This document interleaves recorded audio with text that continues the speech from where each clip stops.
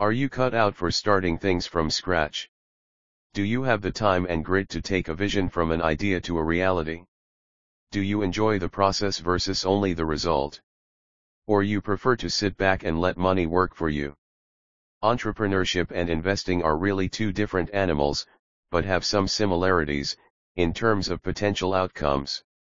Both can give you financial returns on your investment, both time and money. However, they are two different paths. Each is unique and provides its own path to yield positive returns. Ahmed Bakran, entrepreneur and investor, says generally people want to grow their money through some mechanism. Not everyone has the skills nor mind to become a successful entrepreneur. But those that have the passion really can make a positive impact in the world, and make money at the same time. Investing is a great alternative for those that have capital, that prefers to let another entrepreneur or business help grow their money.